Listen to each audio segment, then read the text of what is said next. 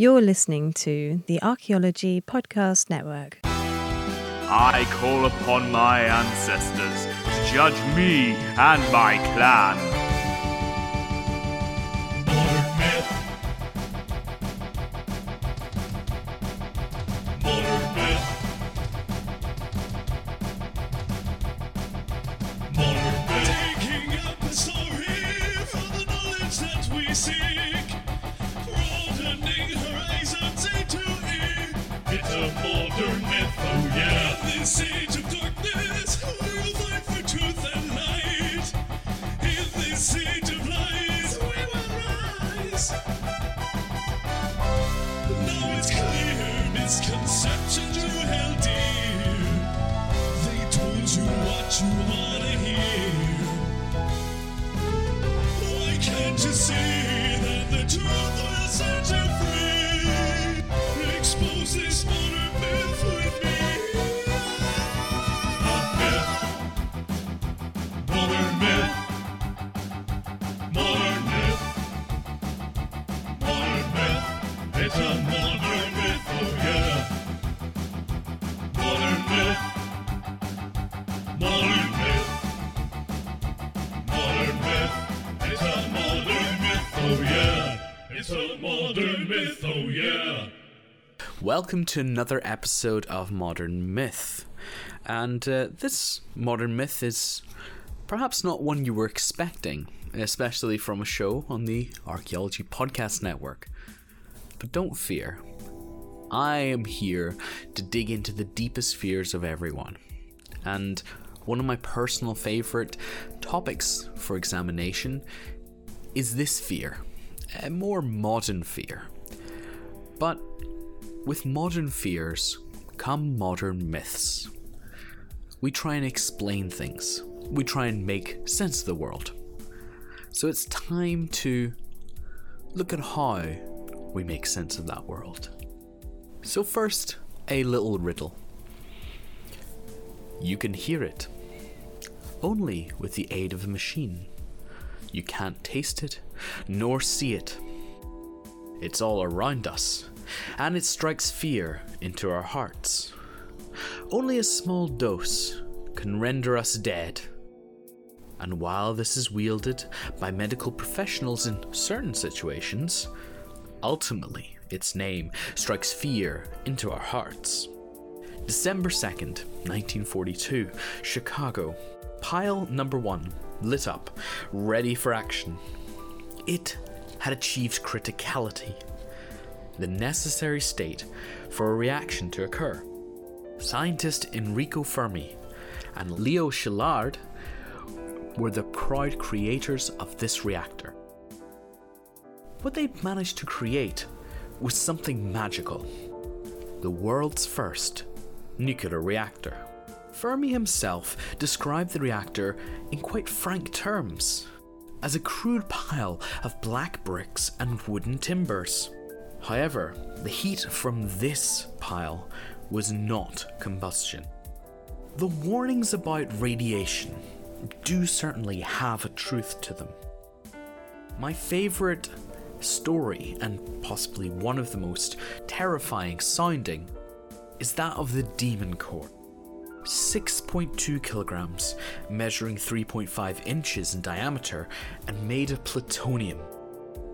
It may not sound like much, but as with all aspects of nuclear technology, immense energy comes in small sizes. The Demon Core, as it became known after its fatalities, was deadly on 2 occasions. Harry Daghlian was the first victim. He suffered acute radiation syndrome after exposure to the core. A security guard, Robert Hemmerly, was also affected. However, he lived for 33 years after the incident, dying of leukemia at the age of 62. Now, because of the topics, I just want to warn you that Marty and myself both get a little bit explicit in our language, but I hope that doesn't detract from the content. Welcome. You're listening to Modern Myth with me, Tristan the Anarchaeologist, and today I'm talking to Marty, who's the Nuclear Anthro on Twitter. We've just been talking about what happens when you stand underneath a nuclear bomb. Now, Marty is quite fond of the technical details, so Marty, this is where I'm kind of going to let you rein a little free. Can you tell us about some of the different types of bombs that we've actually blown up? You know, whether testing or otherwise. What gives it a good example of what is in a... What's the general blueprint first? And then let's get some examples. Like, what makes an atomic bomb an atomic bomb? So my relationship to the technical details, like my relationship to all elements of this, is complicated and fraught and laden with many thoughts and feelings. So fond is perhaps a simplistic way of putting it, but it is one of the areas that I've investigated somewhat. So a nuclear weapon is... in answer to your first question, what types of bombs has the U.S. set off? Most types, pretty much like if they could think of it, they set off a lot of different types.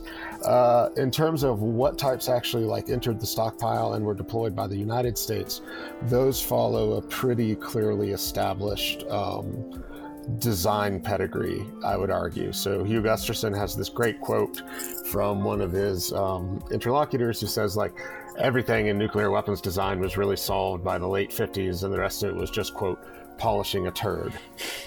Which is not totally true, but a lot of the big chunks were done.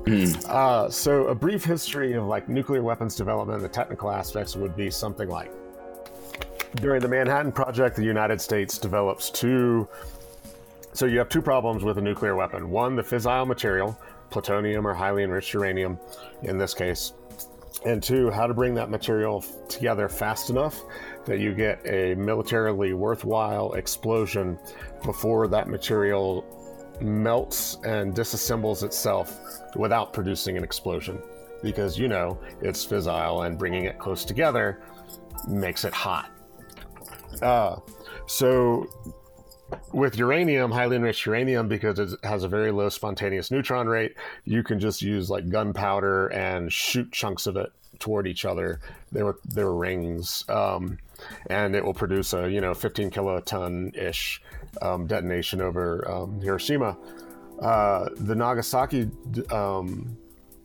bomb, Fat Man, was a plutonium implosion device where you surrounded a sphere of plutonium-239. There was an initiator, a polonium-beryllium initiator in the center, and you surrounded it all with a sphere of high explosives, and then you detonated it very carefully so that everything came together at one point, and you crushed the sphere of plutonium and the initiator, and you got about 20 kilotons out of that. I just want to focus in on the kind of word initiator. I mean, am I correct in just saying that we squish these things together and then they blow up? I mean, in a very, very basic way. Yeah. It's actually kind of like magic, because if you put these two rocks, metals after we're done with them, but basically, right, if you put these two metals next to each other, close enough together, they'll destroy an entire city. Yeah, it's weird. It is, and I mean, there's nothing special we have to do, because, I mean, if we think about it, when it came to splitting the atom, that was done in laboratories where, there were carefully, focused neutron beams. There were, we don't have any of these really complicated, forms of particles. We just really do kind of, detonate two bits of radioactive materials onto each other, and boom, we get a lot out of it. So plutonium versus uranium. I mean, obviously people know uranium because it's using nuclear energy. What's different between bombs that use plutonium and bombs that might use other materials? It depends on the other material in some circumstances. Okay, so I mean, is uranium used for bombs? Yes. You can make all uranium thermonuclear weapons if you like. Yes, you can basically... Plutonium, the energies are a little bit different, and you can make it plutonium's material properties lend themselves in some ways to smaller primaries, which is useful when you're trying to stuff multiple weapons on a missile, for instance. Why would you want to put multiple weapons on one missile? Surely one... You've already paid for the missile. Oh, okay. But also to get past ballistic missile defenses, to change the so-called exchange ratio. So if you're doing a first strike against an adversary's hardened targets, silo-based missiles, you usually have to use 2 warheads for 1 kill.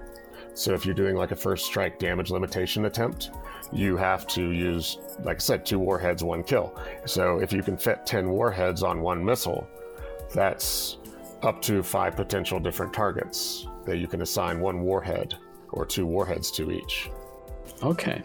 There are quite a lot of specific terms when we talk about nuclear weapons. You've mentioned a few of them. So first strike, I guess, it's a preemptive strike, isn't it? Or is there something special about a first strike with regards to nuclear weapons?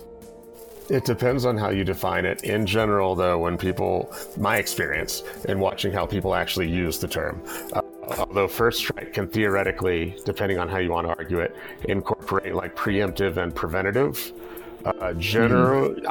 So another way of saying it would be like splendid first strike. So in nuclear weapons strategy BS, a splendid first strike is one where an attack against an adversary, which may be preemptive and may not be preemptive, may be preventative, or may just be like, hey, let's just do this today, achieves a significant disarming effect and damage limitation effect, or reduces retaliation to acceptable levels. However you're defining acceptable. But I mean, that's just basically whitewashing you're whitewashing the problem, aren't you? You know, it's basically you have to be the aggressor, don't you, in this situation? I mean, this is the kind of weird situation that war you find yourself in with such destructive weapons. You almost have to be the aggressor, otherwise you'll be reduced to nuclear dust, or so the thinking is. But that in itself is part of the problem. So certainly, from Carol Cohn, by the way, Carol Cohn's article, Sex and Death in the Rational World of Civilian Defense Intellectuals, it's free on the internets. Her book chapter, Emasculating America's Linguistic Deterrent, etc.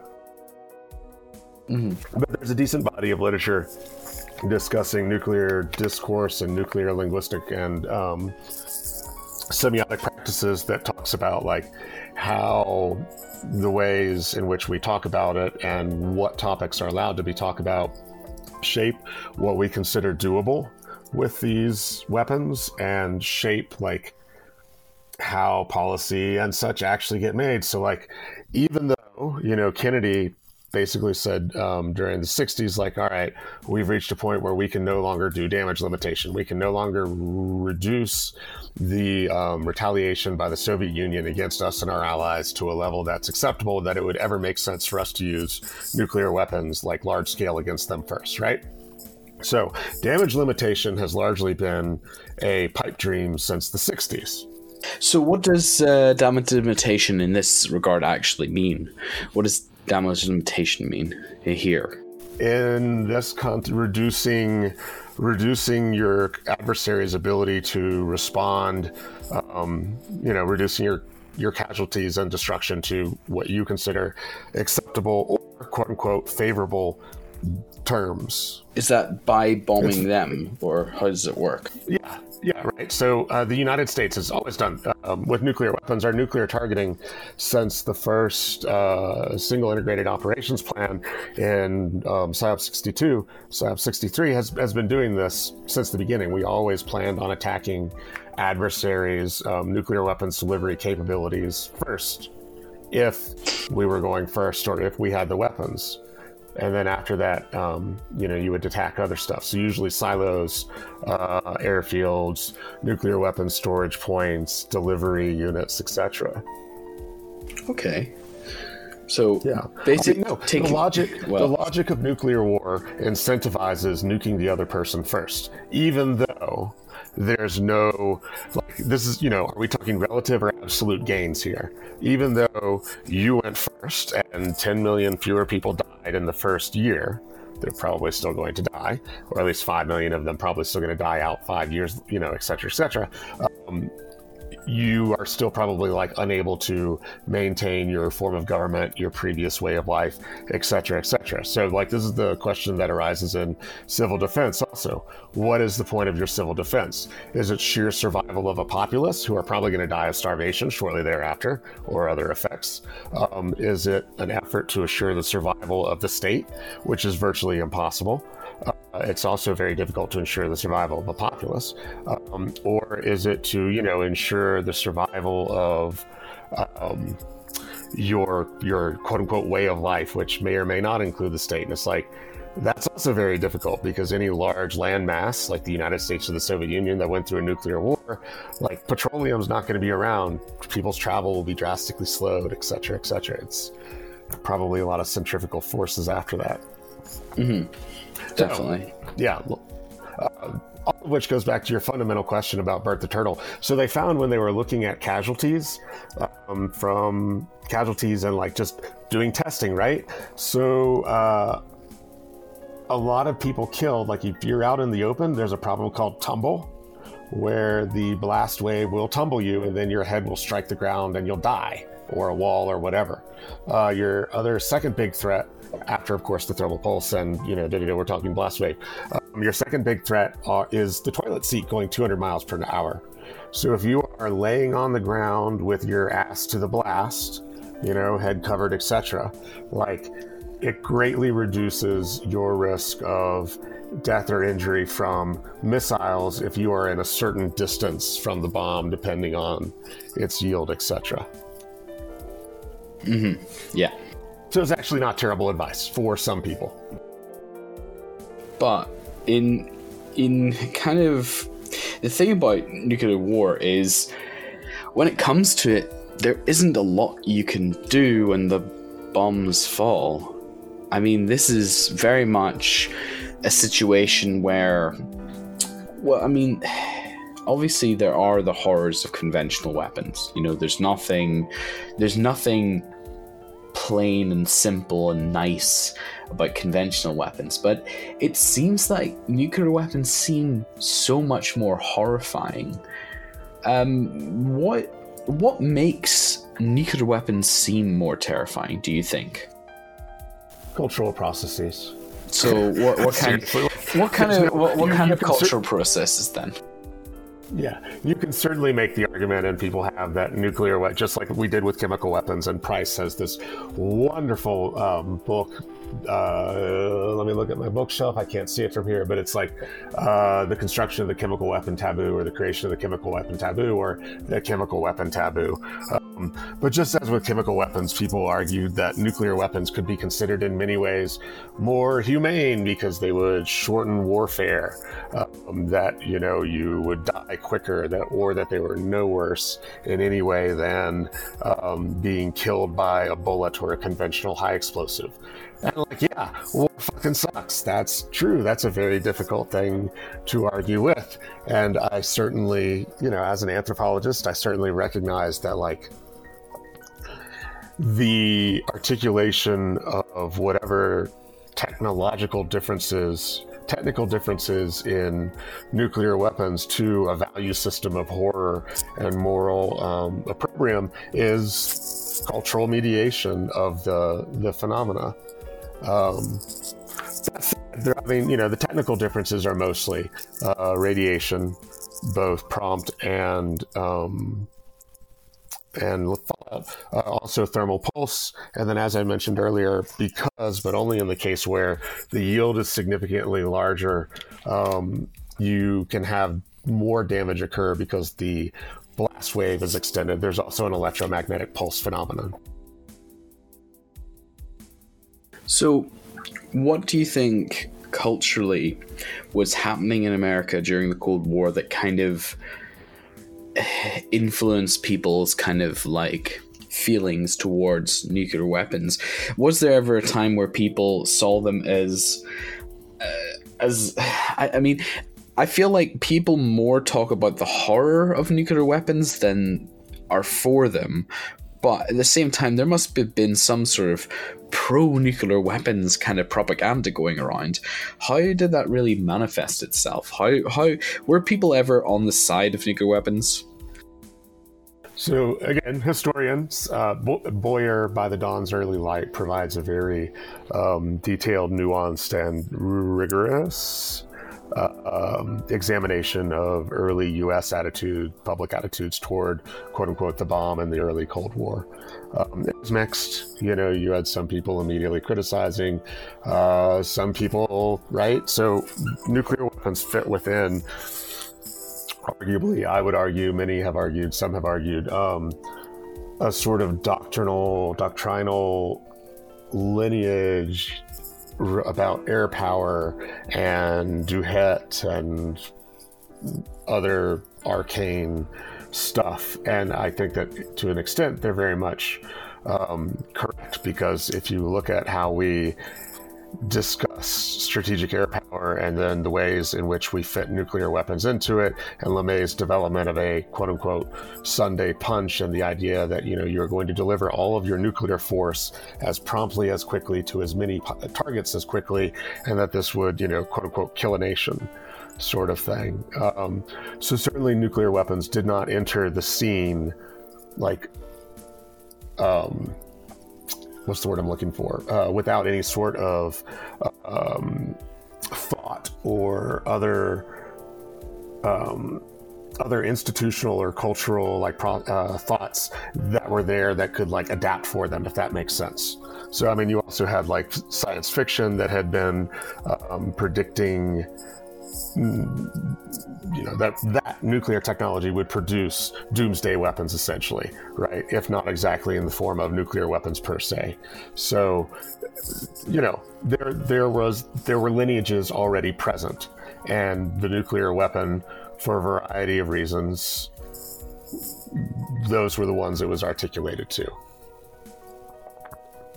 predominantly within certain institutionalized spaces, because again, this has always been something about which it's been quite heterogeneous public opinion. And as you point out, right, it's a weird position, because even the people who, most, not all, most of the nuclear analysts or strategic studies folk who are yay, deterrence, we should recapitalize and further develop our nuclear capabilities and da-da-da-da-da. Their whole argument is that by doing so, you will prevent nuclear war. So one thing I would argue that previous anthropological work has demonstrated, like Hugh Gusterson's, right, is that people who work on nuclear weapons and nuclear strategists and so on are they're normal people. They're not evil. They're not in any way persistently different than others, although there are certain traits that may be exacerbated as a result of their socialization, common socialization in the security processes and so on. But so I'm just trying to research into nuclear weapons has obviously, for the most of the time, been very much under wraps. In the sense that, okay, American nuclear research has, for the most part, especially the weapons stuff, I'm pretty sure it's subject to quite a lot of security measures. Let's put it like that. Obviously, within your research, you obviously come up against a lot of kind of situations where you're trying to get information and it's beyond the pale. I know just before the show we were talking, you mentioned sometimes on your Twitter about FOIAs. Would you mind talking a little bit about what happens when you start researching this kind of stuff? So FOIA refers to the Freedom of Information Act. The UK one is the Freedom of Information something, I think. I don't know. A lot of states have some version of them. Yes, Freedom of Information Act. At this point, secrecy itself has become, and the experience of secrecy, or as I've started calling it, information management, which is also different from information control. And I, at some point, am going to have to explicate my choice of terminology in my dissertation. But until that day, I'm going to leave it a little vague. So yeah, information management and practices of it, and the ways in which it sets up or encourages particular subjectivities and forms of governance, experiences of governance, etc., has, as a result of this experience of filing Freedom of Information Acts, of going to archives, of being, if you read the literature, like, it's physics, and I'm not great at physics, but some people are really good at physics, and some things are really obvious. And so there's information and such that, like, is still technically classified, but that everybody knows or that everybody can deduce. Mm-hmm. And in addition, as you point out, under the original Atomic Energy Act, like, this stuff was born classified. So going through Physics Today and Scientific American 1950-1964 as part of my research, like, it blew my mind that Physics Today was declassifying really basic nuclear information about uranium-238. Like stuff that it's always in your periodic table now. Simmel, of course, back in early 19, late 18, in any case, Simmel in Sociology of Secrecy already notes, establishes a point for anthropology to consider the ways that secrecy acts socially to construct hierarchies, to construct subjectivities, and to construct social relations, or to influence social relations. And so, in part, that's why I feel a term other than secrecy is useful for discussing, like, these sorts of bureaucracies of information management, and the ways in which you have to articulate yourself to them and go through them, and then either have some forms of information released or some forms of information not released. And then there's this whole other aspect of it where, like, nobody likes this. For researchers, the Freedom of Information Act can be amazing, but it's a real pain in the ass. And most of the, how do I say this? Some of the folk you work with in doing this are not super dedicated to the transparency mission of their agency and of the statute. And this is reflective of the larger institutional lack of funding and training and so on. So it's not like, I'm not trying to blame individuals per se. I am noting that these individuals are operating within a particular structural environment in which freedom of information is not a valued goal for these organizations, and they are acting accordingly. And that, the demonstration of that goal, of the value of that goal, is demonstrated in the funding that they received, and that affects what they're able to do in terms of their actions and so on. So, yes, it's become its own research subject. What do you find, without naming names, what do you find the most annoying in... Not responding to my fucking email. Do people, like... No hesitation. So how do you fill out a FOIA? Like, what there's obviously an official form, right? Yep. So there are certain things that, right? They did not make this easy. And those institutions that have portals that you can use, oh my god, they are Byzantine trash. Like, whoever did their user interface should just be shot. It's awful. Literally, the United States Air Force Freedom of Information Act portal requires your password to be between 14 and 16 characters. Change it every 60 days. Only 2 characters can be the same, and it must include uppercase, lowercase, numbers, and special characters. Wow, that's 60 days. That's excessive, but it's the whole point. But isn't the whole point to make it more difficult?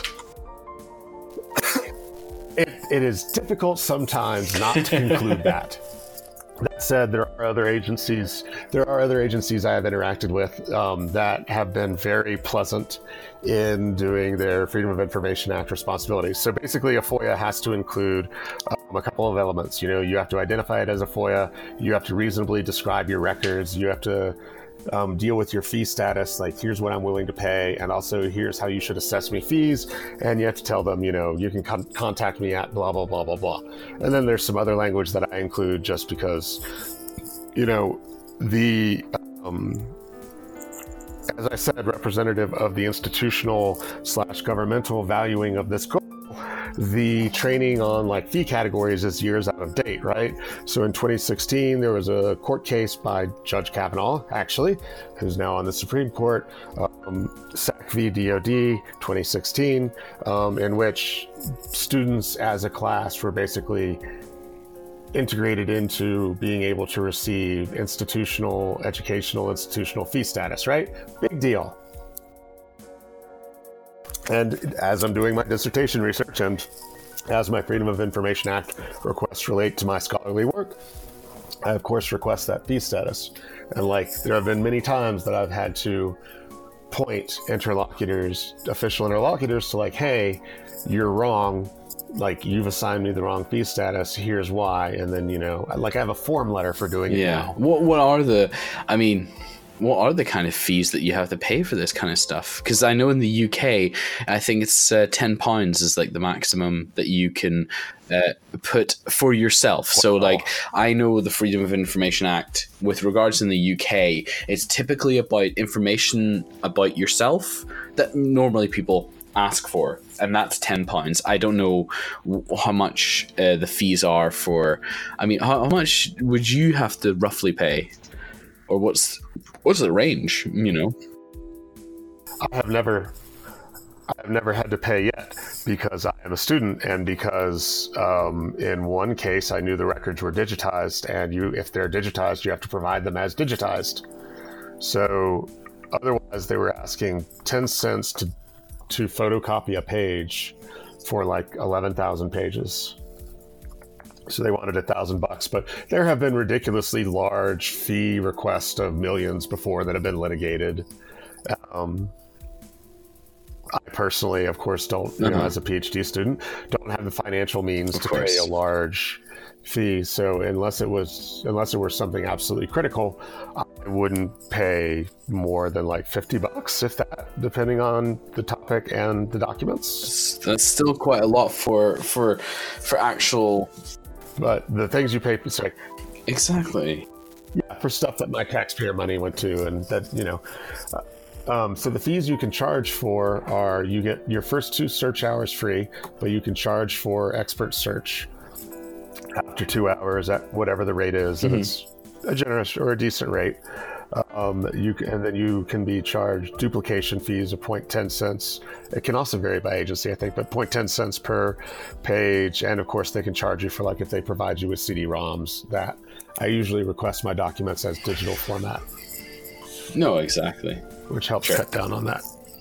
Your work has got a lot to do with your outreach. It's very much, how I know you is through your Twitter account at Nuclear Anthro. And one of the things that I would say, possibly your catchphrase, if you were in a 1980s sitcom, would be #LickTheBomb. Is it safe to lick a bomb? If I went into a museum, could I lick one? Great. Okay? What does it? If it has a do not touch sign, I usually don't. So this is a good question, and this is a subject of one of my Freedom of Information Act requests, because beginning after 9/11. The nuclear weapons complex started getting a little concerned about what it had out there in terms of what was on loan or on display, in terms of 3 categories. One, that you could access classified information, design information, or other information by examining, a nuclear weapons casing. Two, that there was ITAR, I don't know what it stands for. It's a statute, restricted. It's a, not a statute, it might be a statute, but it's a technology restriction regime. And also that the things out there might contain toxic or radioactive or dangerous materials. So they went through some 30-something sites and removed everything that fell into one of those three categories. That said, I mean, licking anything, I mean, where has it been, who's touched it, et cetera, et cetera. But I'm not especially worried about, like, picking up No. So do you actually go and lick bombs? I mean, how did that all start? Why licking bombs? Their casing. I mean, their casings, casings or trainers usually. I have not licked an actual functioning nuclear weapon because people with guns don't let people like me near them for very good reasons. So this is, I've not licked a nuclear bomb yet. Did I say yet? Rather than a... Well, I mean, people, you left that one open. If the opportunity availed itself and I wasn't going to get shot for doing so, yes, I think that I would given my past action. So why did you jump to that? I mean, most people, I don't think most people lick what they study. So why lick the bomb? What are the conditions under which you have encountered a nuclear weapon casing or facsimile? Me? No idea. I don't think I ever have. Yeah. That's the thing. I'm missing out. Okay, I'm pretty sure that the Imperial War Museum has one. At least one. Several. They should have several. I should make my way down to the Imperial War Museum. But, I've got a and lick the problem. bombs. I've got a problem with... because I don't want to really, like, seem like I'm enjoying that kind of history. Yes. You know what I mean? So imagine if there were a different way of articulating yourself to these artifacts than just gazing at them in mute and rapt wonder. One that engages a different sensory apparatus than is usually privileged in museum spaces. But I'm meant to just look at them, these... right? And I'm meant to worship them and just say, wow, Yes. that's cool. I mean, museums are passive, right? Right? So what if you didn't do so? Lick the bomb is an attempt to shock, in part, a rearticulation of our relationship to these artifacts by engaging with them in a different sensory manner. And to move beyond what, like, Carol Cohn is calling patting the bomb. So, usually, and this is something I've witnessed as a participant in nuclear tourism and nuclear heritage practices, right? People will literally pat the bomb as they walk past or take pictures as they hug it or things like that, which I would argue is much more of a reinforcing or domesticating, but certainly not critical response to that artifact as icon and index. Whereas licking it offers, again, a different, and in fact, I would argue a queer, a different way for me to engage with that artifact and with the subject matter. And, it's a cool party fact. Like, I know how, the phenolic resin on a Mark VI re-entry vehicle for the Titan II ICBM tastes. Terrible, fucking awful. And it lingers because it produces formaldehyde and it's a resin and, like, ew. But, otherwise I just tell people shame and genocide, which that and phenolic resin are apparently taste about the same. Yeah, anything with phenol in it, I would definitely not touch. I mean, I had to do synthesis with phenols in organic chemistry at uni, so they smell bad enough, so I would not go anywhere. I can't believe you. They linger on the tongue. Like, there's not a line that you can assign to it. Like, the MX Peacekeeper shroud, like the bright shiny tip is kind of tar. Like, okay, a nice Sauvignon Blanc, something like that. No, the Mark VI RV is like shame and genocide and dirty ass. Just stay away. I find it interesting that you talk about this as being almost like a queer praxis, and obviously that's heavily informed by your kind of like history. So you come from Louisiana, which is a lovely part of which I think sounds like a lovely part of the US. Yes. But I mean, what was it like growing up in Louisiana, and why do you think you ended up thinking about nuclear anthropology or the study of nuclear weapons and its kind of culmination in the human psyche. Louisiana was humid, and the food was excellent. And it was systematically dysfunctional in terms of its politics, hideously racist, and filled with petrochemical industries. In terms of moving toward thinking about nuclear issues and weapons, there's not really a good, like, I thought I was in a false missile alert and I thought I was going to die story. Like I said, one of my early, big childhood world event memories is that the Berlin Wall was coming down. So I could only offer that. And it's been really fun, and I've enjoyed this, and sucks for the rest of y'all. It's been really great being the only generation of Americans since the 40s who's been able to forestall my worry about impending nuclear war until adulthood. I can't imagine having had to deal with that as a kid. So, sucks for y'all, but thanks for the time.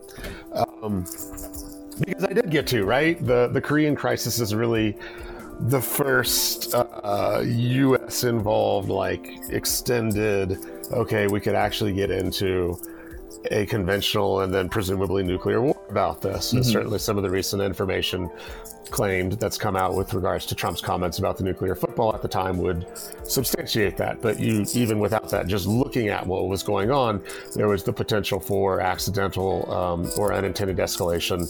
And even if we are assuming that the United States wasn't actually, or that certain folk in the United States weren't actually interested in kicking off a military conflict with North Korea. So you were saying that, it's kind of you've a generation that has picked up again. Yeah, I'm the generation that got to forestall it. Yeah. My master's thesis, so I finished my master's in 2012. My thesis is a discourse and narrative analysis of drinking stories. Looking at Jupiter. Sorry. You crazed beast. That's my cat. So I'll start that sentence again. He's such a big kitty. But he's evil, I tell you, evil. My master's thesis, which I got in 2012 from Louisiana State University, my thesis was a discourse and narrative analysis of drinking stories, looking at how narrators manage the tension between credibility and tellability, how they established an identity as a competent drinker, and how they constructed causality and praise and blame, which is very different from what I'm doing now in many ways. And yet I would argue that the concern with narrative, storytelling, and language is a constant in my research then versus my research now. I mean, you have very much framed a lot of your research as part research, part activism. Why do you feel like you need to be an activist at the same time? What drives you in that sense? What is the grinding for all of that? Ego. Everybody wants to, I don't know. I want to save the world. Nobody gets to save the world alone. I don't know. I really don't like the idea of dying terribly in a nuclear war. That's there too.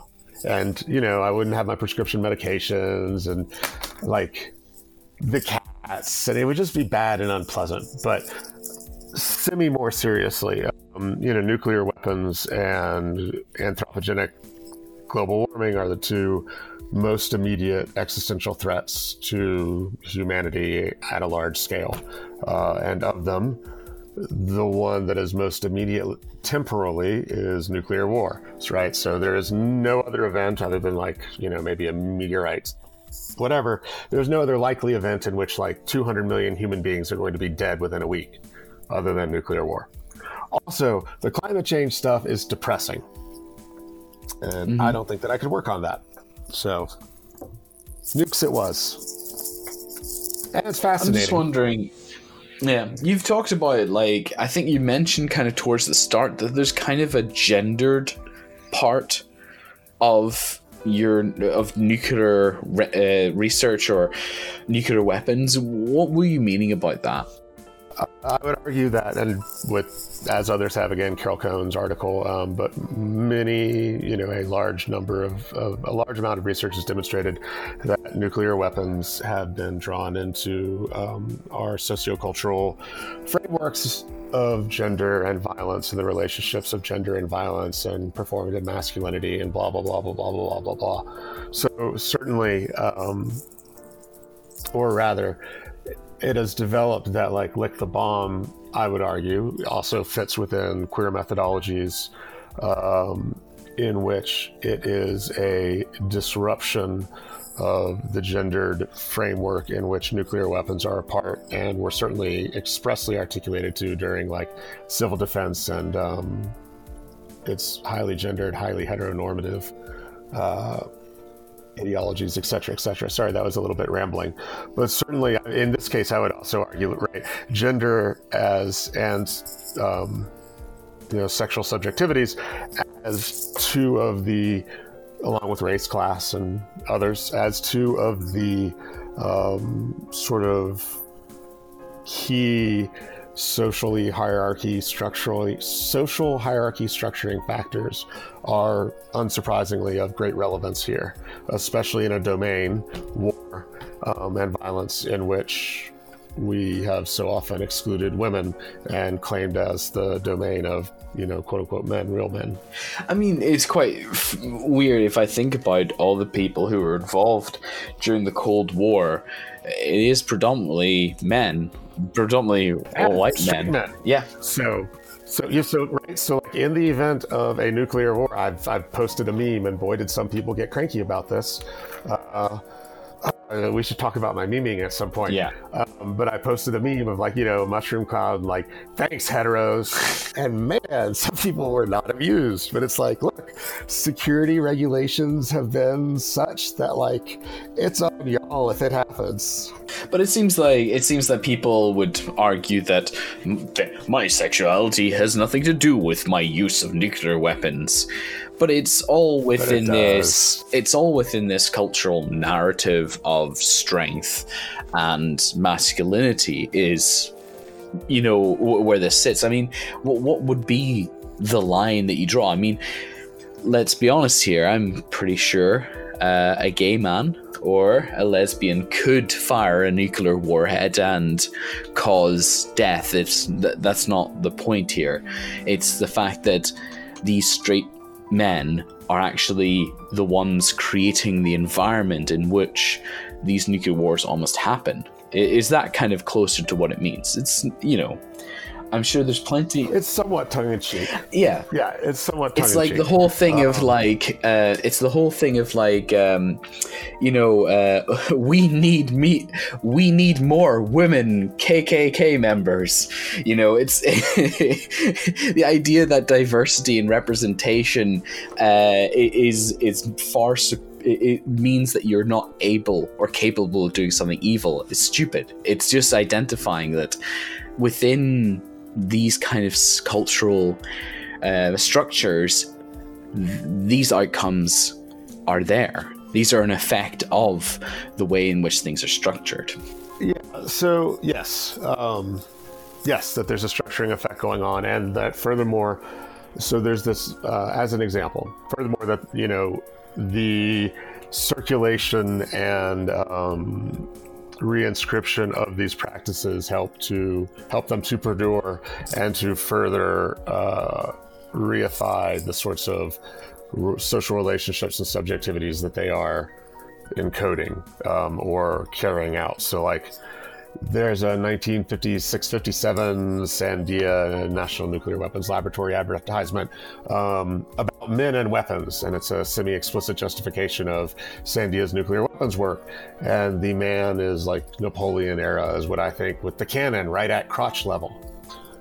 And I wonder, why did the cannon have to be at crotch level? Because it's so heavy and big and massive, and it fires this big cannonball, and yeah, it is kind of weirdly sensual, isn't it? Well, I'm not so very weird. This is also where some of the queering this is where the queering comes in. That's that, like nuclear casing. So one of the things that I have quote unquote discovered for myself, because I'm sure others have noticed it, one of the things I have realized is museum visitors are really active agents. Like, surprise, this is one of the fundamental tenets of the field. And one of the more specific things I have found is that self-identified and to some extent presumed straight cis white guys will pose with the casings in ways that are like phallic or sexual or so on, right? But none of them are going to lick it, right? Because that's a different thing than pretending like it's your dick. So it's in some ways a sort of mockery of that practice also. It's quite good. What do you think? So you've mentioned you do a lot of memes, and to be honest, I've seen quite a lot of your memes. They're, you meme very good. Thank you. They're moderately okay. What is the? I noticed the ones about chances of nuclear war come up a lot, but with pictures of cats. Yeah, so Jupiter has this wonderfully dyspeptic look to him, and Cloudy looks like he's either stoned or he's judging your soul. And Little Fluff is just so resplendent. But fluffy cats telling hard truths is kind of how I initially conceptualized that. And then, cats saying terrible things like, everybody you love in a nuclear war will die. Stuff like that. And it kind of expanded out into hashtag Atomic Animal Friends, which includes, I think it's Annie the Aardvark, the Atomic Housekeeping Aardvark. Yeah, that one's sort of sprawled out. Right now I'm having fun with these sort of queered homoerotic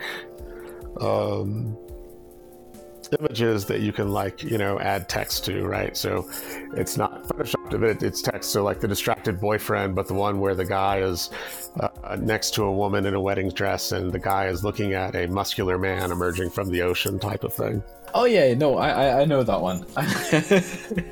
The gay distracted boyfriend or whatever. Yeah. Right. So memes are actually really fascinating. They force you to be really, really concise. Yeah. No, but that's all you get these little nibbles of stuff, Yes. There's also one that you did recently about, I think it's an athlete with the deterrent across his forehead, and somebody else kind of wringing their hands a little bit, seeming a little bit anticipant. Staring at their crotch. I mean, staring. It's a glance. Wow. Glancing, whatever. Add compellence and power. Yeah. Because so one of the things that's been driving me bonker balls is that supposed distinction, because deterrence is a form of compellence, but also we're just calling everything deterrence, and it's got this cachet to it, and it's annoying, and it's just driving me. I become very frustrated and annoyed. And I think that in both policy and scholarly work, or at least commentary, let's say that, commentary and policy work and some scholarly work, we are calling deterrence things that classically would be considered compellence and power. And in doing so, we are avoiding discussing the ways in which, for example, our desire and now, or soon, I guess, deployment of the lower yield submarine launched ballistic missile warhead, the W76-2, is less about deterrence and more about an effort to make our nuclear weapons function in a compellent fashion of upholding American strength or military capabilities or so on, rather than deterring nuclear war or deterring aggression that would result in nuclear war. In other words, we like to pretend that our nuclear weapons are about deterring aggression and nuclear war. Their nuclear weapons are about advancing their interests. Yes. What? Yes, that's a pretty classic one. What? But we've kind of we've basically established that nuclear weapons as they currently stand it's a pretty shit situation. I'm allowed to swear. I'm in charge of this show, and and it's getting worse. And it is getting worse. How can. But it's still better than Of course, 1983. no, good, and I'm guessing that's the closest the doomsday clock has been to midnight. I'm sure that's. I'm not sure actually where the. Just 1983 was kind of like the last, one of the last really, really tense, like, oh, this could go south sort of moments. And then since then, I would argue that generally we have been decreasing or remained at the same levels of like risk. You know, it's really hard to quantify this. You know, if someone asks, are we safer now than we were in the Cold War? It's like, probably, you know, I don't know. Safer from what? Safer from the President of the United States having a bad day and ordering up a nuclear strike? Probably not. Are we safer from an accidental nuclear war developing out of a skirmish with the Soviets on the inter-German border? Yes, we're certainly safer from that. Like, But I mean, in general, do you think? Okay, so what do you think we can do to basically rid the world of nuclear weapons? What is it going to take? I mean, what can we do, if anything? I mean, I'm writing this down so I can have this. So what can we do to rid the world of nuclear weapons? I would suggest a couple of things. First off, that nuclear abolition, a stable, just like worthwhile nuclear abolition, is going to require some fairly radical shifts in terms of how we structure things like international power, our sense of our relationships and obligations to each other as fellow human beings. I mean, I would also argue that we need to do this anyway, and we should do this anyway, and that this would also help with responding to anthropogenic global warming.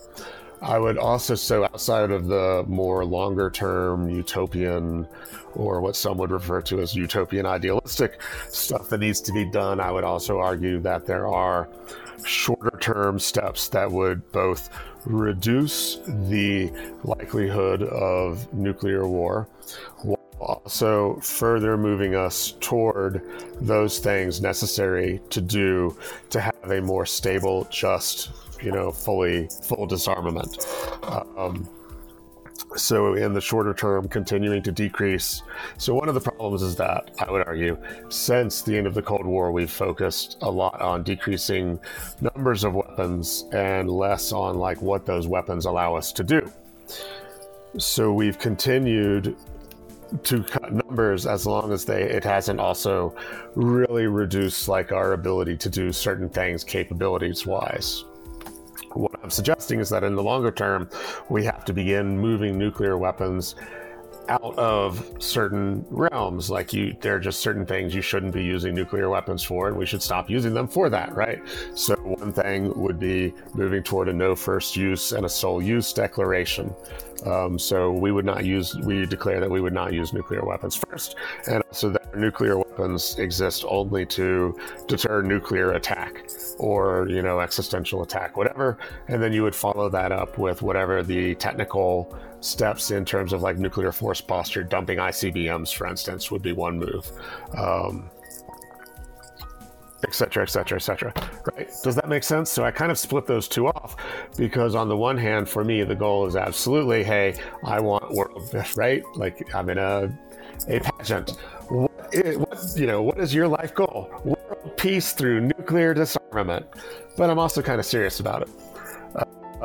And that's really idealistic, utopian, and not within the realm of possibility in some people's belief systems. And so I also would stress that there are these shorter things that we can do, shorter term things, smaller short things that we should do also.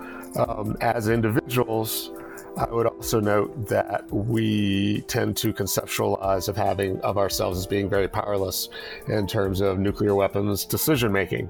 And I would argue that the historical record demonstrates that both public opinion and mass public activism on this issue has consistently and significantly restrained or shaped decisions made by like the United States in terms of how it handled it, and certainly the European states in terms of like what weapons they procured, how they handled their nuclear weapons, et cetera, et cetera, et cetera, right? So, you know, call your Congress critter, show up to your local anti-nuclear weapon or peace group sort of thing, like active, you know, organize, write letters. I mean, sort of the standard U.S. citizenship stuff also. And what can average people do? And break some windows eventually. With a blast. Break windows with a blast. No, we don't. No, not nuclear disarmament through use, but right. At the end of the day, I mean, certain fundamental radical changes required, and particularly in the current moment, right, you have to ask to what extent more traditional and mainstream methods of political representation have utterly failed us. I think it's pretty obvious that, you know, the whole argument of, I mean, this is the thing, in the UK, we have Trident, which is the submarine-based nuclear weapons system, which... We leased them to you. Thanks. The missiles. Thanks. You're welcome. You take them back. The warhead design is ours too, basically. So, I mean, the thing is, the problem with Trident is it's basically kept in Scotland, and Scotland's not a big fan of it. Farflame. Yeah. Yeah. Oh, this is a classic. This is a classic practice, by the way. Nuclear colonialism at all scales, like intra-state, like New Mexico and uranium mining, all the way up to like, hey, let's stick our nuclear submarine base in Scotland, or let's mine our uranium in Africa. Thank you, France. Or let's test nuclear weapons in the Marshall Islands, the United States, or in Kazakhstan, the Soviet Union, etc. Like, this is oh yeah, nuclear colonialism is one of those things. So basically, you know, fine, we can have nuclear weapons, but only when it's as far away from us as possible. It's... I mean, who wants... Just like with, right, environmental racism, the elite, the folk who may, right, they're not going to pay the costs associated with them. Fuck that. No, of course not. But this is the thing. It'll be fine. I mean, I think it's quite fascinating in real terms, because getting rid of these nuclear things, a lot of people would say, well, no, we can't get rid of it because then we lose our deterrence. And obviously, as you said before, yes, deterrence is actually quite coercive. There is a kind of coercion in it, combined with a whole lot of stuff. And it's not a simple set of you know, if I've got my guns pointed at you, you've got your guns pointed at me. The UK was very explicit about seeking nuclear weapons, or a significant reason for seeking nuclear weapons as being related to status, prestige in the international order. Like, I mean, it's ridiculous. I mean, what is it true that the UN Security Council, you have to be a nuclear power to sit on it or something like that? I mean, the UK was a UN security, and all of the states were permanent UN members, except all of the states that are permanent veto members were not nuclear possessors at the time of the UN foundation, except for the United States, because the Soviet Union didn't test until 49, and then the UK in 52, and France in like 60 whatever, and China 64. China did it quite early. Like, I'm really quite impressed. I was always under the impression that... Yeah, we were too. We were surprised. Yeah. The intelligence agencies for the U.S. had estimated it would take them longer, and they were able to get their uranium enrichment up to speed and running faster than we expected. I mean, fundamentally, like any semi-industrialized state can do it if they have enough money, time, and technical personnel. But I mean, the thing is, you don't need. Do we really need nuclear weapons in this day and age? You know what I mean? Is there apart from obviously you're a nuclear abolitionist and nuclear weapons abolitionist, but what I mean is there any truth to what the UK kind of argues of prestige and status with nuclear weapons? I would say they absolutely come with prestige and status. I would also argue that by not talking about that explicitly, we kind of hush it up and cover it up, and this leads to distorted decision making around around the topic, or at least denies, an informed citizenry at least, the ability to discuss explicitly like what we're talking about when we're talking about having nuclear weapons. B, I would offer that like the references to, well, if I don't have nuclear weapons, then I could be attacked by, Russia, etc. Like, the system in which this is possible is also related to the continued, like, uses we're putting nuclear weapons to and our continued retention to them. And that, so to an extent, like, just talking about dumping nuclear weapons is, in my mind, not enough. And in fact, I think actually without other steps would not be a stable way to go. Because it's part of a larger, nuclear weapons are part of a larger problematic system rather than like some thing you can just get rid of and then like all our problems go with them. I want to finally just wrap up on quite a positive note, and plutonium and the colors of plutonium. So I know back yes, there are many of them. Earlier in March, you had some images of the pretty colors of plutonium. Can you tell us a little bit more about those? This is an old project. Plutonium's weird, and the people who work with it will tell you straight up, it's weird. It's fascinating. And weird, and it does a lot of stuff. Plutonium, like pure plutonium, has like 6 phase states and but also it has a lot of reactions, and so it has a lot of forms. So like in looking at DOE, Department of Energy, reports on like its plutonium production activities, they had this neat flow chart describing the production of plutonium metal, which is weapons usable, from uranium, mined, and then you send it to the reactor and blah, blah, blah, blah, blah. In any case, it had a description of the various plutonium compounds, and they're kind of like nicknames, and one of them was Pink Cake. And this launched me on like this 3-year quest to get pictures of Pink Cake, Pu, plutonium tetrafluoride, because there just aren't any open, or there weren't any open source until I put them out there. There was like one really, really, really crappy one. And in addition, there's like plutonium trifluoride, which is this really great purple. Plutonium dioxide is kind of boring. It's a really fascinating substance, and it's just kind of a weird thing that I had to go through this 3-year process dealing with government information management practices to get pictures of a plutonium, like a chemical compound that is in no way classified in its existence or appearance, or as far as I know, in its other material properties. So the Pink Cake comes from the name of yellow cake, which is usually a uranium. It's a coloration. It's kind of salmon colored.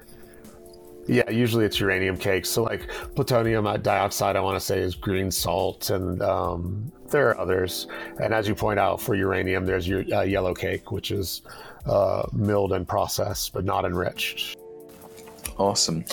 Well, where can we find you if we want to find you online? Twitter is easiest, at nuclearanthro.com.